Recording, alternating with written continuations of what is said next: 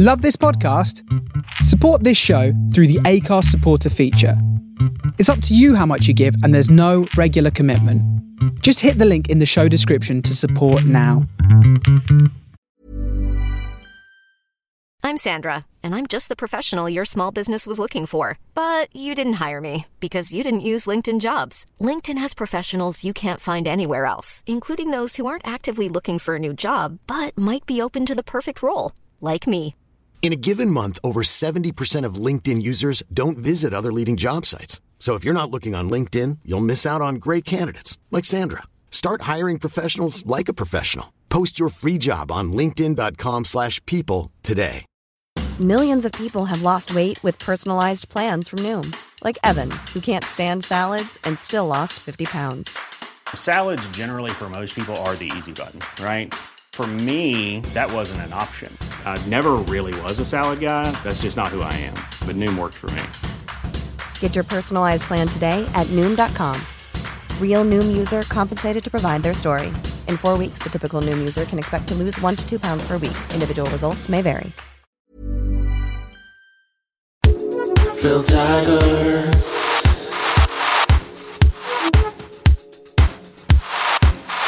Slacker Podcast. Greetings, Slackers. It is a brand new episode of the Slacker Podcast, and it is here for you, and for you, and for you, and for you. Because Slackers, you complete me. Thank you for listening to the show. If you're brand new to it, you have about 60 or 70 episodes to go back through from artists like Serge from Kasabian, Biffy Clyro, Fontaines, Jimmy World. If you're into classical, a little bit of Ludovico Einaudi. Phoebe Bridgers' episode is really good. The Phineas episode is really good. A little bit of Bob Geldof in there, Jarvis Cocker, Kurt Vile, Tim Minchin, Action Bronson, Sean Paul. Oh my God. Who have I not interviewed? If I haven't interviewed them, they ain't worth shit, man. You can fly back through them on all the podcast platforms that you can go and listen to the Slacker Podcast. There's all up there for you. If you would listen to my new podcast that I started at the start of 2021, tail end of 2020, it is a 2.5 hour radio style show that is only available on Spotify, and it's all to do with just me finding the best new chill records, mixing it in with some of those old retro feel good ones, and something that'll make you feel fuzzy and warm and beautiful inside. If you're having a particularly stressful time, or you just want to lie back on your recliner out the back of your house while it's sunny and listen to some floaty records and some floaty tunes, then go and listen to Chill the Beats. ChillDabeats. Go and listen to it now. That would be the best thing in the whole wide world. So yeah, thank you so much to everybody who already does listen to Chill the Beats, and you slackers who've been here from the start. My God, I love you so much. It is time for a brand new episode with Tim Burgess, who's an absolute legend for many, many different reasons, and you will hear me gush about such and tell him why in this brand new episode of the Slacker Podcast in 3, 2, 1.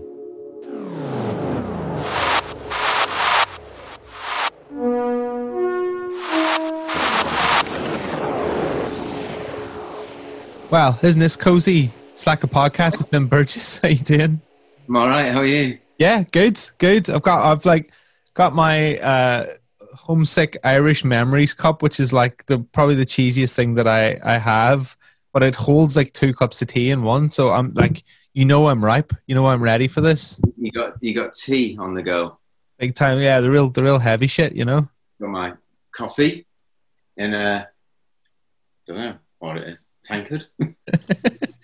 some it's sort cold as well. It's iced coffee. Nice. Iced coffee. All right. Okay. Right. Like as the caffeine courses through our veins, the conversation will start getting a little bit more and sporadic and all over the show. How you doing? How's things? What's going on? Very good. I've just driven back from Wales this morning, and just been recording some more solo stuff, really. So been doing that for a week, and just listening parties and just settling back at home. Really? And just walked through the door. You were in Rockfield, which is like the famous studio, which had a documentary come out about it a couple of months ago. That's right. Yeah. It's just their great days, and I don't know. It just feels really great. I mean, there's a long time that we didn't go to Rockfield, or I didn't go to Rockfield, but just reconnected with the place again. Really,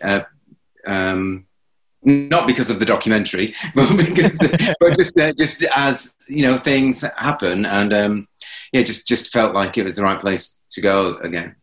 So yeah, definitely. Like just sort of like revisiting those old characters as well. Because I really enjoyed that documentary, having the family in it and the farmers and stuff. Like, because like for anybody who hasn't seen the documentary, the farmers that own that land and that studio kind of like are almost like the 5th, 6th, 7th, 8th member of each band that comes in, aren't they? They kind of hang about a bit. Yes, they do. Yeah, I mean their history is incredible. They Joe Meek recorded their debut single. And they kind of like they took Joe Meek's kind of tech, which was like recording people in the bathroom and stuff like that, and turned it in and turned that technique into with their farm, of course, into a residential studio. And they're brothers. They're in their 80s now, so they're kind of quite experienced and about running studios, and they've just kept it going since. Well, however long, I don't know. But they're fun, and they do join in, and they do just pop their head into the studio to see how things are going. They're just very happy that things are going well, and yeah. Do you feel you picked up some of that old school magic that you had when you were making the Charlatans records back in the day? Well, yeah. I mean, I think so. I think it was important for the Charlatans to have a residential studio.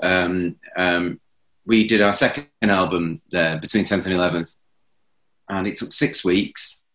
And I don't remember any of it really, but I do remember.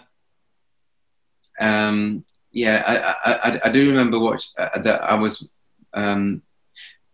Really into every Sunday I'd watch Cracker and Band of Gold, and Sam Morton and Susan Lynch, who have become like lifelong friends now, were in those shows. So it's kind of like that's all I can remember from it. What was the memory blocker of the time? Was it booze? Was it drugs? Was it like or was it just a mixture of both? At that time it was. I feel like if you're going to be in the countryside in Wales, surely like acid would be the big one that you would go to, no? Definitely, mushrooms and acid at that time, and booze. But booze, it's a weird one. It kind of creeps up on you. We weren't massive drinkers at all. Not really then. Although we have been through drinking phases. It was more kind of like, things that didn't fill you up. Yeah, true. things that were quite light on the mind,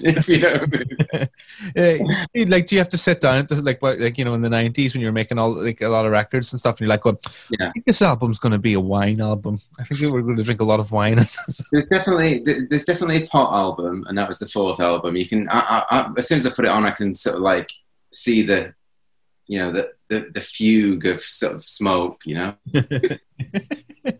I love the idea of like you being able to. Well, I mean, it's not uncommon for artists to smoke weed and record songs, but for some it impedes them more than others. I think like there was always this great myth that went around when I was a teenager that if you smoked weed or whatever, it would heighten your ability to be able to play bass or guitar or drums, whereas it's kind of the opposite for like 95% of the people, really, isn't it? Yeah, I think so. I can't. Well, it's probably the only time I would pick up the bass and drums would be if I was smoking weed. So it definitely allowed me to express myself better on the drums for sure.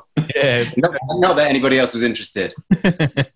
So one of the things that drummers hate the most at band practice is everybody who thinks they can sort of play has a go on them at some point. The drummer just sits and looks and goes.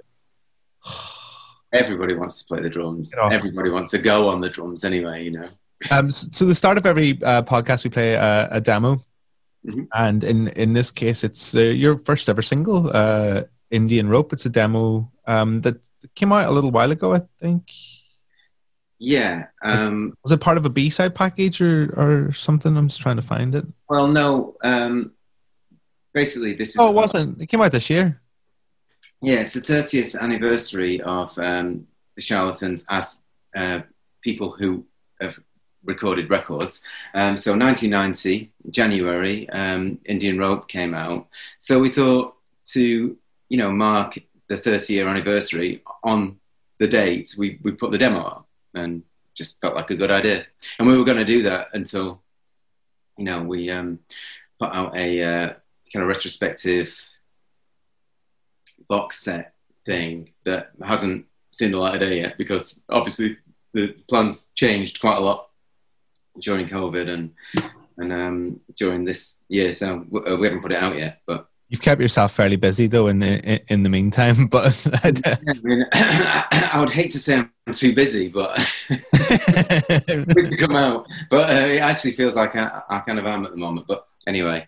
Let's blast this in, right? I'm going to play the version in full, right? And I'll come back off the end of it after, and we'll discuss. Okay. Okay.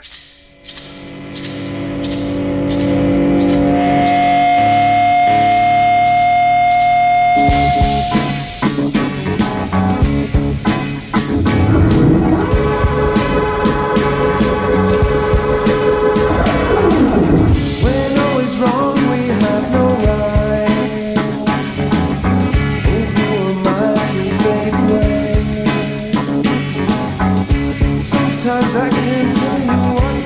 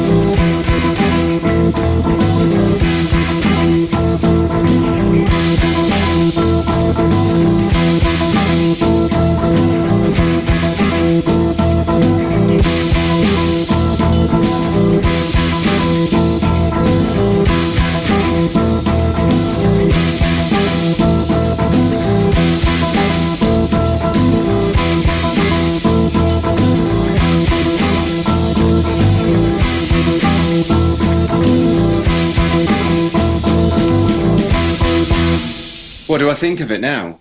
Yeah. Is that what you said? Sorry. What images does it conjure up when you?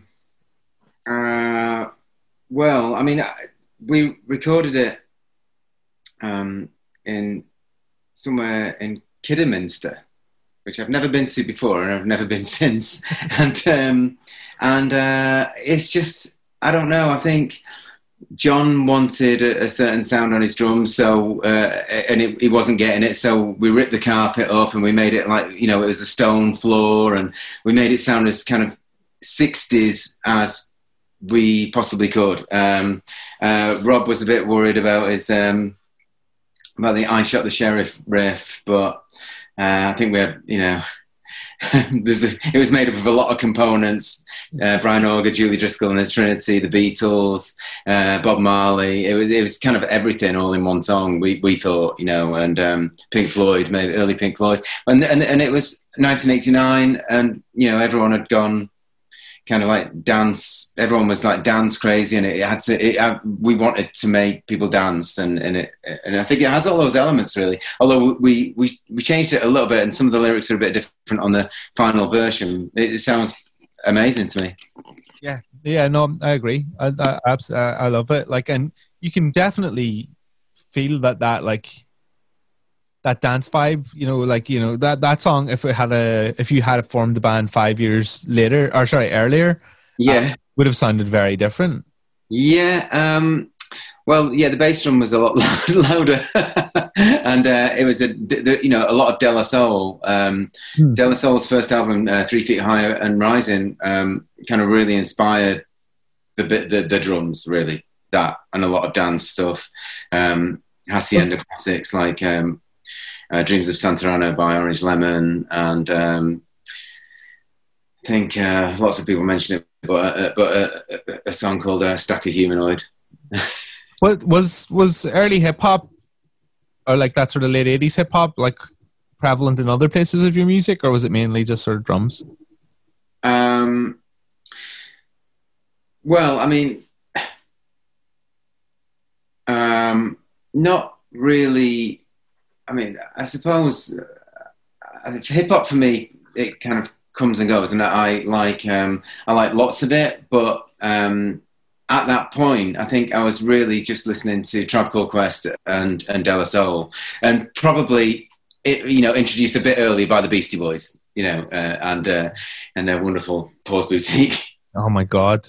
Like, and does that? I don't think, like, we can be here in like 3,000 years time as floating heads in like big globules of whatever, right? And we can still very confidently go, the Beastie Boys albums haven't aged, like they're still fresh. Well, especially, I mean, I really, really got into Check Your Head and Ill Communication, but Paul's Boutique, is kind of, there's something, I don't know, almost unbeatable about that record in a way. Yeah.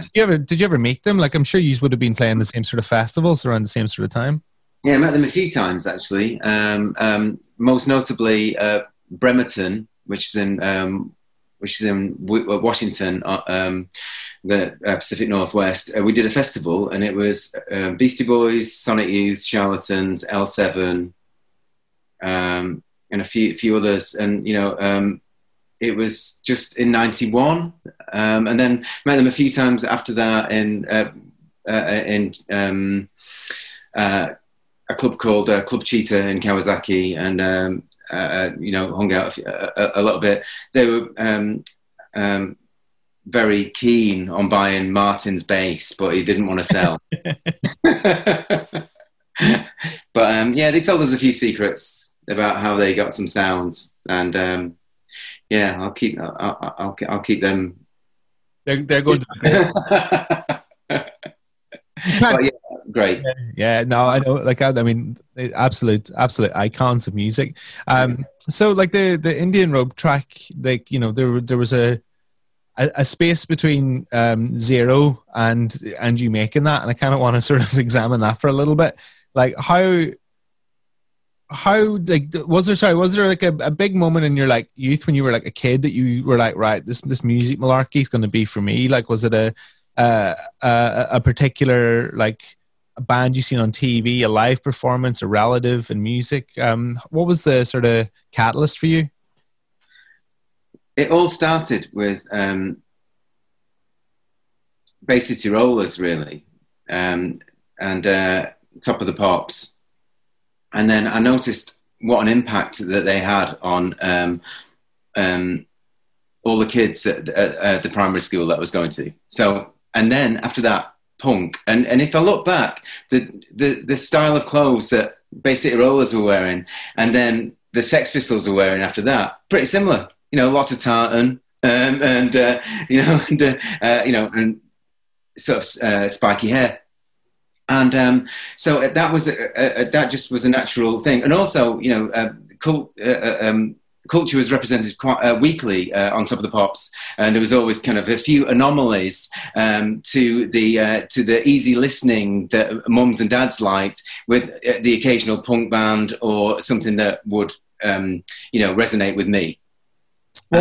What was it like then when, fast forward to rewind in a second. Yeah. But what was it like then when you got on Top of the Pops? Because did you feel like an outlier on it, or did you feel at home on it? I felt really good on it. We went on with a song called Then, which was our third single, and also with Weirdo as well. And both those times were just really fantastic. I mean, we went on a few times after that as well. But I think Rob went on with a broken arm once, which was quite hilarious. Trying not to give away that miming thing. It was just so many great times. I had my photograph taken with the Smurfs, which was pretty amazing. And we met both Minogues, and so that was kind of it was just great. But watching Top of the Pops on a weekly basis was just an amazing thing. And one of the best ones ever was seeing New Order do Blue Monday. And that kind of in many ways opened up something in my brain, thinking that two members are from Manchester, two members are from Cheshire, where I was growing up. They had a big hit single in Europe. And I just thought, wow, they're so close to home. It can actually really be done. And they're on Top of the Pops. And it's just an amazing thing. And everyone else in the 80s were wearing suits, and New Order were wearing T-shirts, out of their trousers, instead of tucking in. It was out. And it was and they were cool and they were scallies. And I really I really took to that. And it made me feel like I could do it too. Did you have that same resonation with Joy Division as well? Or was it more of a New Order thing? Not so much, because I think you very much Blue Monday and Power Corruption Lies was my record. It probably always will be in many ways. And I had to backtrack to Joy Division because I wasn't aware of them. I was into kind of second generation punk at that time, Crass and Exploited and things like that. And probably, it was just I missed that. But I mean, obviously, I've backtracked and have an amazing connection with them now. Did you spend a lot of time in their club in the Hacienda? I did, yeah, a lot. I actually went to see quite a few gigs there before sort of committing to going most weekends, and dancing the night away, and then walking home. Or at least to Altrincham to try and get a train at 6 o'clock in the morning. Yeah, on Tuesday. Did you ever get to play in it? I can't remember that offhand when it shut down, but it was into the 90s, wasn't it? Yeah, we played. Planning for your next trip? Elevate your travel style with Quince. Quince has all the jet-setting essentials you'll want for your next getaway, like European linen, premium luggage options, buttery soft Italian leather bags, and so much more. And is all priced at 50 to 80% less than similar brands. Plus, Quince only works with factories that use safe and ethical manufacturing practices. Pack your bags with high-quality essentials you'll be wearing for vacations to come with Quince. Go to quince.com/pack for free shipping and 365-day returns. Millions of people have lost weight with personalized plans from Noom. Like Evan, who can't stand salads and still lost 50 pounds. Salads generally for most people are the easy button, right? For me, that wasn't an option. I never really was a salad guy. That's just not who I am. But Noom worked for me. Get your personalized plan today at Noom.com. Real Noom user compensated to provide their story. In 4 weeks, the typical Noom user can expect to lose 1 to 2 pounds per week. Individual results may vary. Hey there, it's Michelle Norris. I'm host of a podcast called Your Mama's Kitchen. When I travel, I'm usually looking for a way to find a taste of home when I'm not at home. And one of the things I love to do when I am at home is entertain. And Airbnb allows me to do that. When I was in California recently, I rented a house that had a great kitchen. And when we were sitting around the table, we were all thinking, we're in someone else's house. Someone could be in all of our homes as well. If you have a home, but you're not always at home, you have an Airbnb. Your home might be worth more than you think. Find out how much at airbnb.com/host. In 93, I remember Hooky being there and some members of the Fall. And it was really beautiful thing for me was that Vinnie Riley took photographs of the sound check. And I tried to, because I'd grown up with Jurati Column and, up certainly from sort of 16 to 22, or 20, however old I was in 93, or 94 it would have been then. So I was like about 24, 25 years old then. And I kind of ran after Vinny and to try and talk to him and tell him how much I loved him. And he was gone. I've never seen him since. But So those Acid House and those early rave days were pivotal and what you would sort of end up doing musically, really, wasn't it? Obviously you didn't go ahead and just make Acid House, but it fed into the energy of what you did with the Charlatans. Well, yeah, it was I guess underground, but they're not really that underground because there's acid house tracks at number one in the charts, but I guess it was, I always felt that I was 11 really when punk was going on, and although I committed to that at the age of 11, no one really sort of said, no one really asked me much about it. I was just I liked what was on the TV and stuff like that and watched some shows, but I felt that it was kind of a cultural revolution, really, with Acid House, and I thought, well, I'm going to be right in the centre of this. This is like my punk, Yeah, totally, and it really was, and it was as important culturally at the time as punk was. To tell me about, I was fascinated because I've never heard anything from them, but I wanted to know about the Electric Crayons. I'm really obsessed with people's first bands.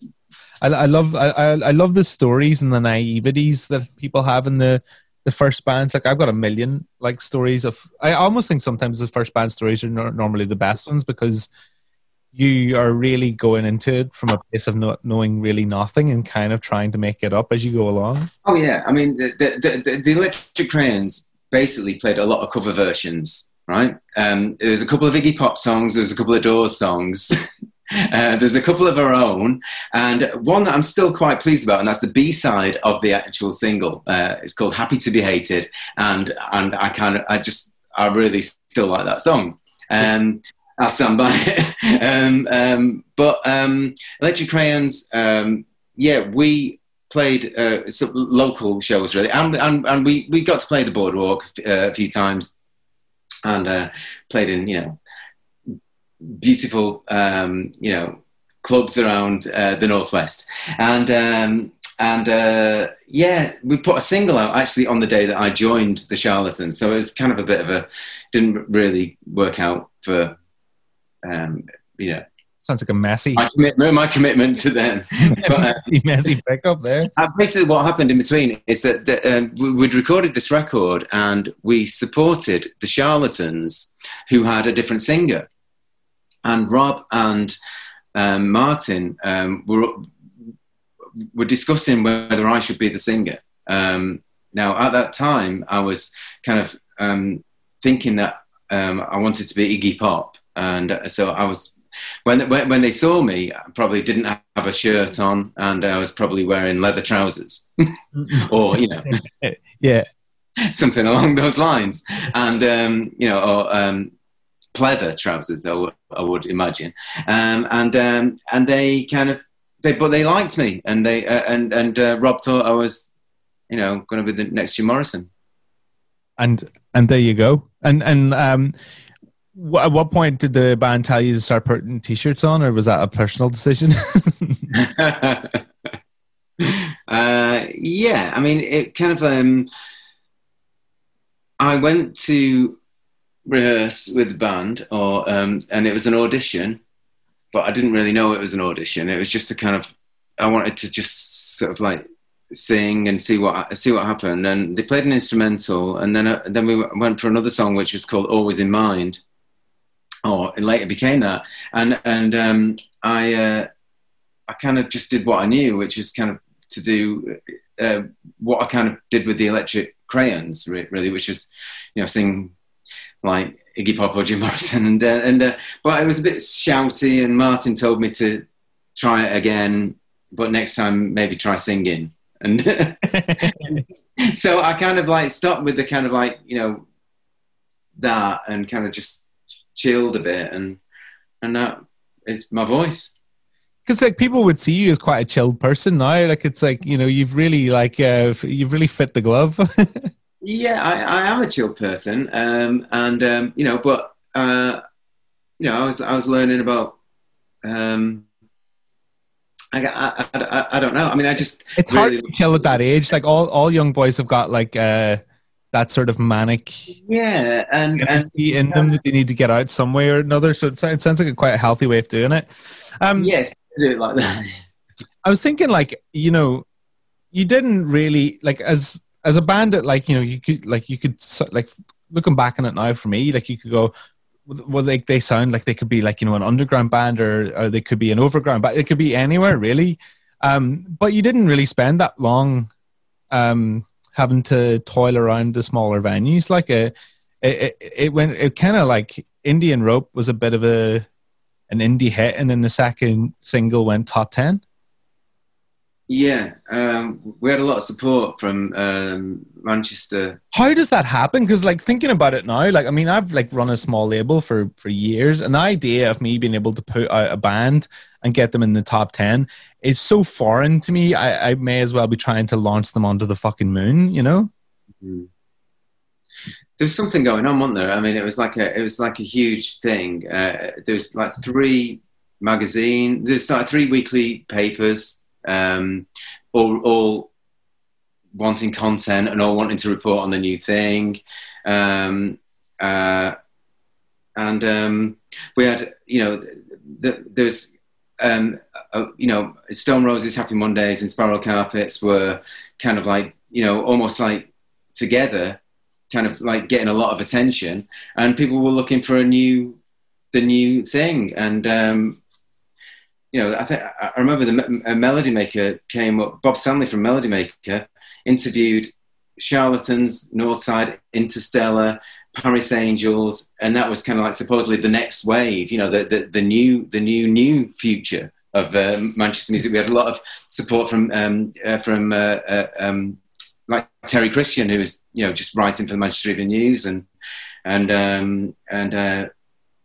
Penny Anderson, who wrote for the NME, and there's a lot of photographers always wanting to photograph us. It was kind of and then James Brown saw us once.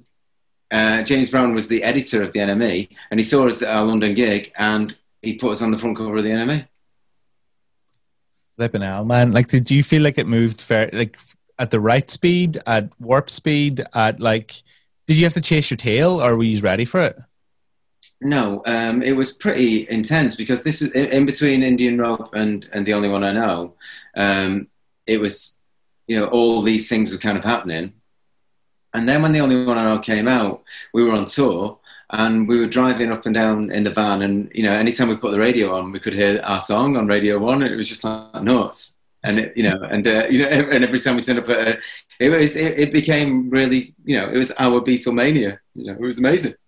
Wow. And like when you have those conversations when you're like in the band or you're starting out as a band before you're famous, everybody has that idea like where they're like going, oh, well, like, you know, when we make it, I'm going to like buy my mom a house, or like, you know, when we make it, like, I'm going to like do this, that, or the other. Was there a moment where you were like going, oh shit, like, you know, I can actually buy something lavish, or I can like look back and go, wow, like this is what I was thinking of where I'd be?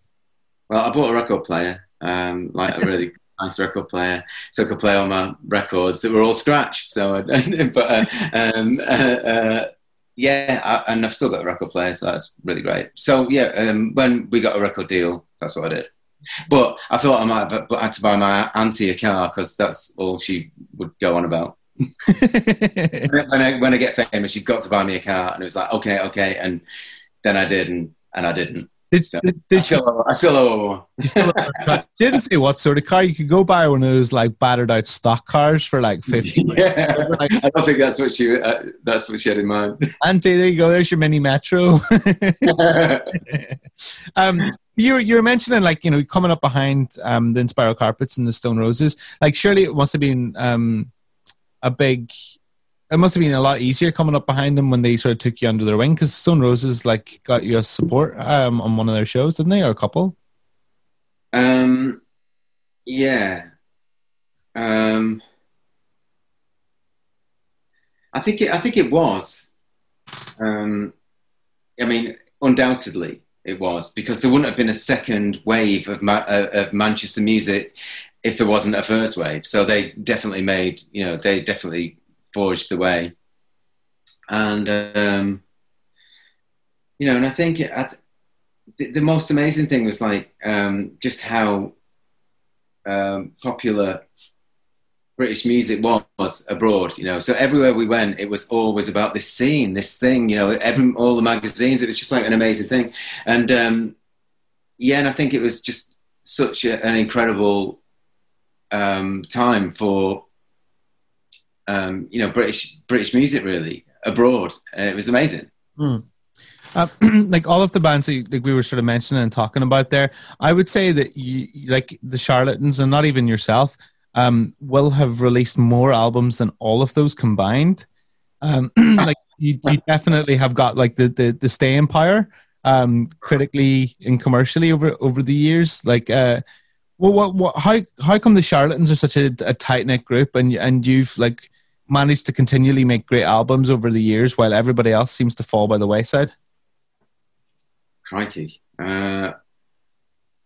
Or is it just simply that you like enjoy what you do and you don't hate each other?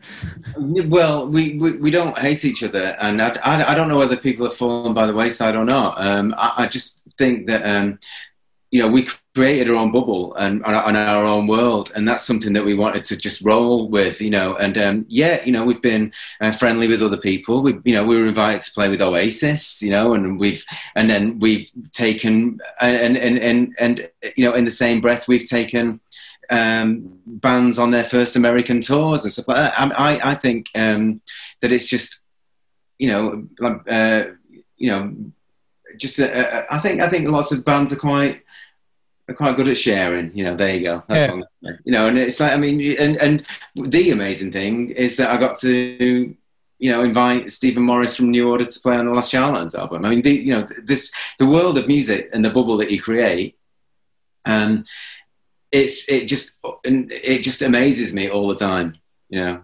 I love the fact that like you see artists paying it back and paying it forward. Like, you know, majority of people will realize how difficult it is to get to a certain situation. Then if there's somebody that can do something for you, normally they will. And that goes the whole way up to bands of like the Who, like the Who and like the Stones who you've supported, but you've also Stones, yeah, exactly. You know, they were great. I mean, Mick Jagger watched our performance from, you know, the side of the stage, and I supported Rolling Stones as a solo on a solo tour, and you know, he came and started doing his warm-ups while we were sound checking. It was amazing. That would really put me off if like Mick Jagger was like peacocking while I was like trying to do my sound check. Yeah, I didn't think of it like that. I was just kind of like, I was thinking, wow, what a guy, you know. But if I would have thought what you're thinking, I would have probably not been able to sing. But yeah, I didn't. Fortunately, I didn't. I was just thinking, wow, he's got an eye for everything. You know, he wants to check out everything. You know, yeah. I think there's a level of him that like really appreciates bands like that are doing their thing and doing it well, and also like. Also, you don't spend as long at the top as he has done without having a healthy amount of like healthy competition. If you like, an interest in stuff. Yeah, exactly. I think you're right. Like, do you get that like when you bring bands on the road? Like, does it like spur different things on you when you see other bands playing live? Of course, yeah. I mean, you know, I love watching how new bands do things. It's a brilliant thing, you know. I mean, part of the reason why I've got a record label is so I can see what, you know, people are doing. yeah, no, I know what you mean. Like, there's a band that like I've worked very closely with over the years. They're like a teenage punk band from Derry called Touts, and Paul Weller took them on tour and would come out and watch them every single night of the tour. And I remember like 4 or 5 nights in, the manager turned to me and was like, Paul has figured out that 2 of the boys had fallen out, even though like he was watching and couldn't understand anything. He came over and was like, are those 2 boys having a thing? And they were like, yeah, because one of the boys didn't turn up for the bus the night before and went AWOL. And it was just like, it's just the little things of like, you know, the understanding the dynamic of people in bands and stuff. It's quite difficult to explain what it's like to be in a touring band, because it's not quite family and it's not quite a stag do, but it's somewhere in between. Yeah, I mean, you know, I don't really know what to say to that. I think firstly I was thinking about Paul Weller, and you know, just I don't know. I mean, he does so much for young bands. And secondly, yeah, you're right. It is a family. Our band is very much, you know, we're very supportive of each other, but you know, at the same time, it's just, yeah, it can be dysfunctional, very, you know, all the time, in fact.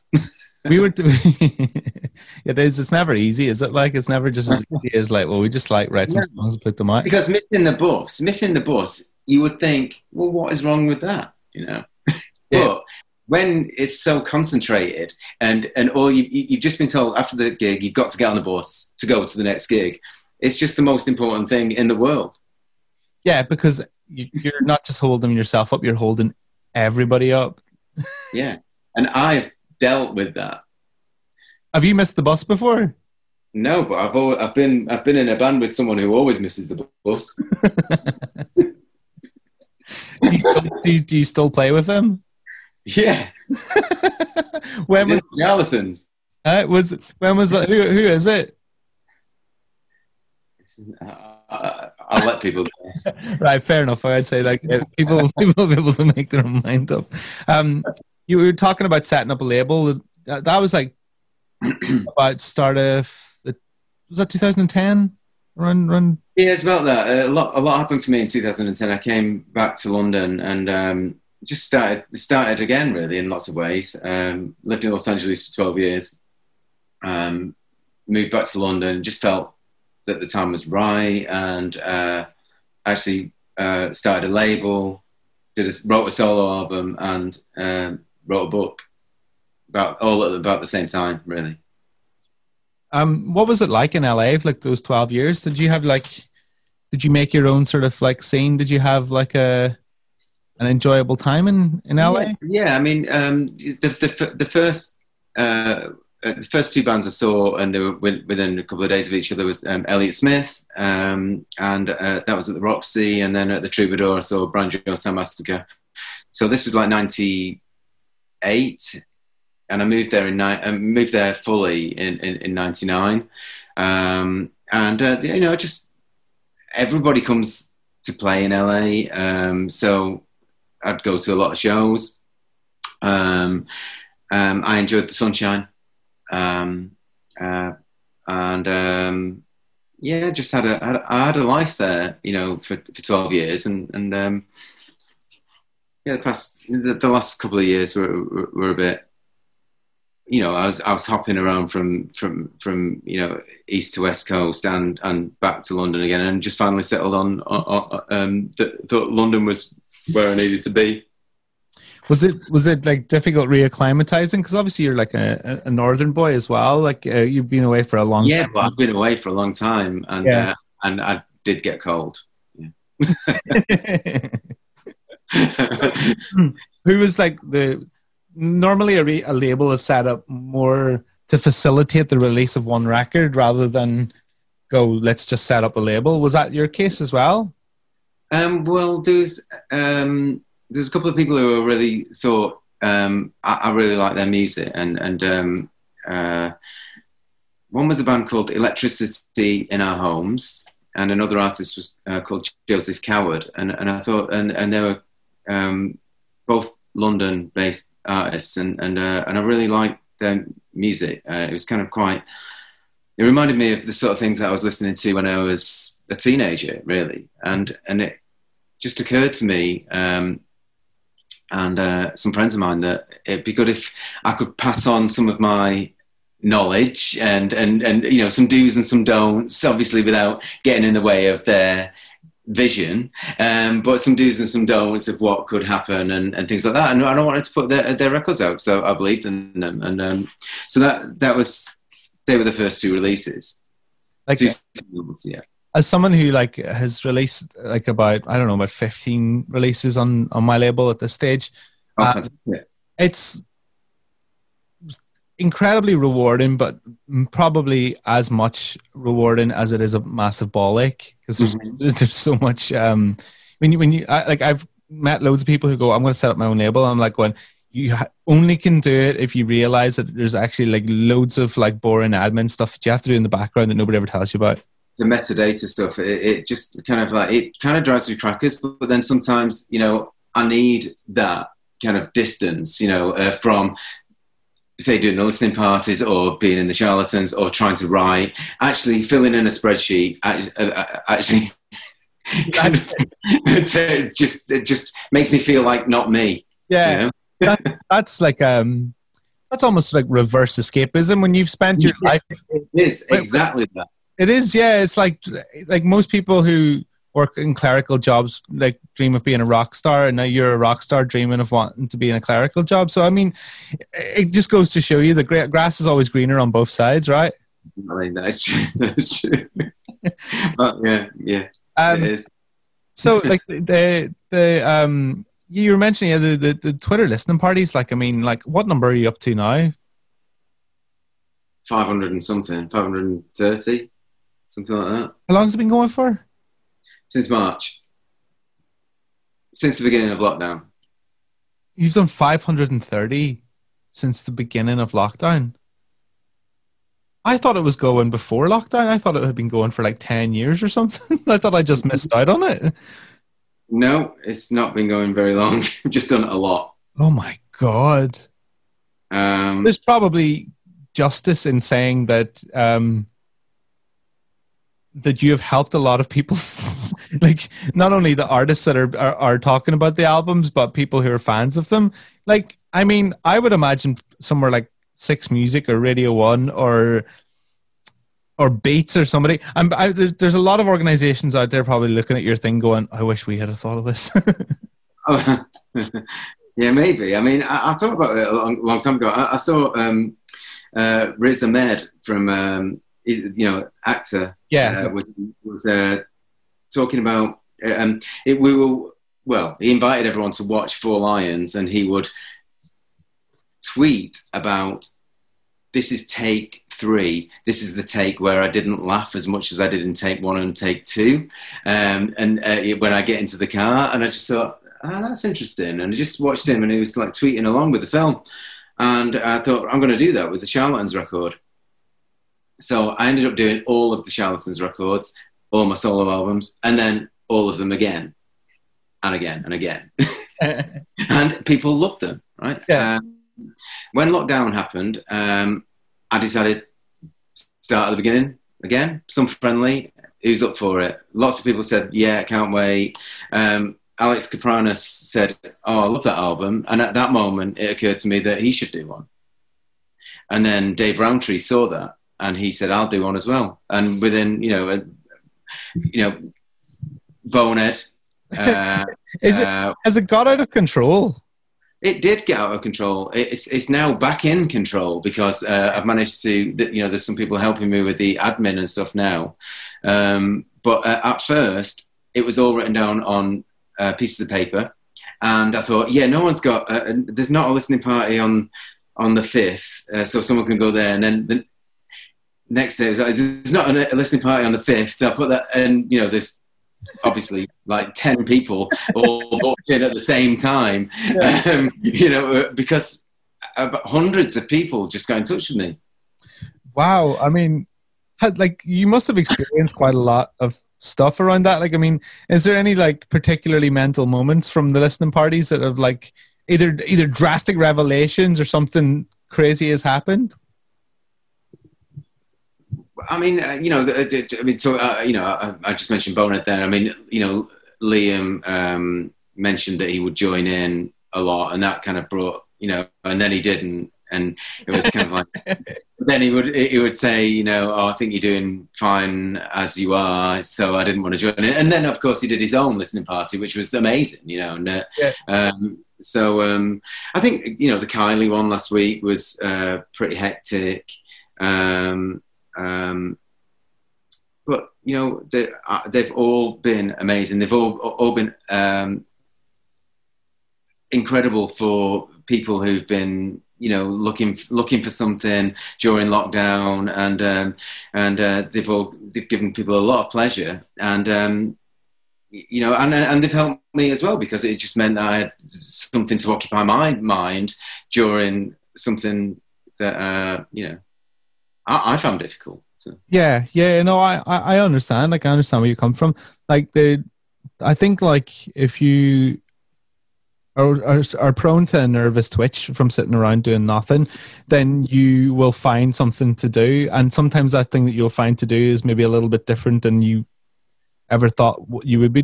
I mean, I started, me and a friend started writing sketch comedy just because we were bored in March. Wow. And just kept doing it. And I've no want to do this, but we're just doing it because it's creative, it's fun, it's keeping us busy, and it keeps us connecting. Do you know what I mean? Yeah, exactly. And I mean, that's it.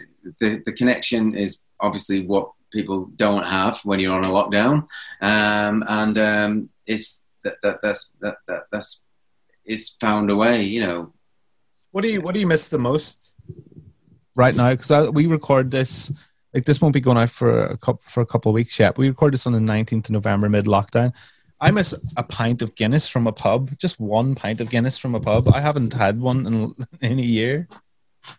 I actually just like the idea of sort of meeting people, because I always, I don't live in London anymore. So when I go to London, I always have 10 people who I'm going to meet, and I really miss that. Of course, that's it. Coffee with friends who stimulate my brain. Yeah, exactly. I mean, totally. But we'll be back there soon enough. It's just around the corner. Trust me. Dude, I've taken up way too much of your time as it is. I'm sure there's been about 6 listening parties that have probably happened in the time. I think there's a few emails that have come in, but there isn't any. Well, yes, there is, because yes, you're right. On behalf of your fans of the various different projects that you work on, I thank you for your infinite amount of entertainment to keep everybody happy and smiling. Oh man, pleasure, and thanks so much for this, Phil. It's great. No sweat. Thanks for coming on.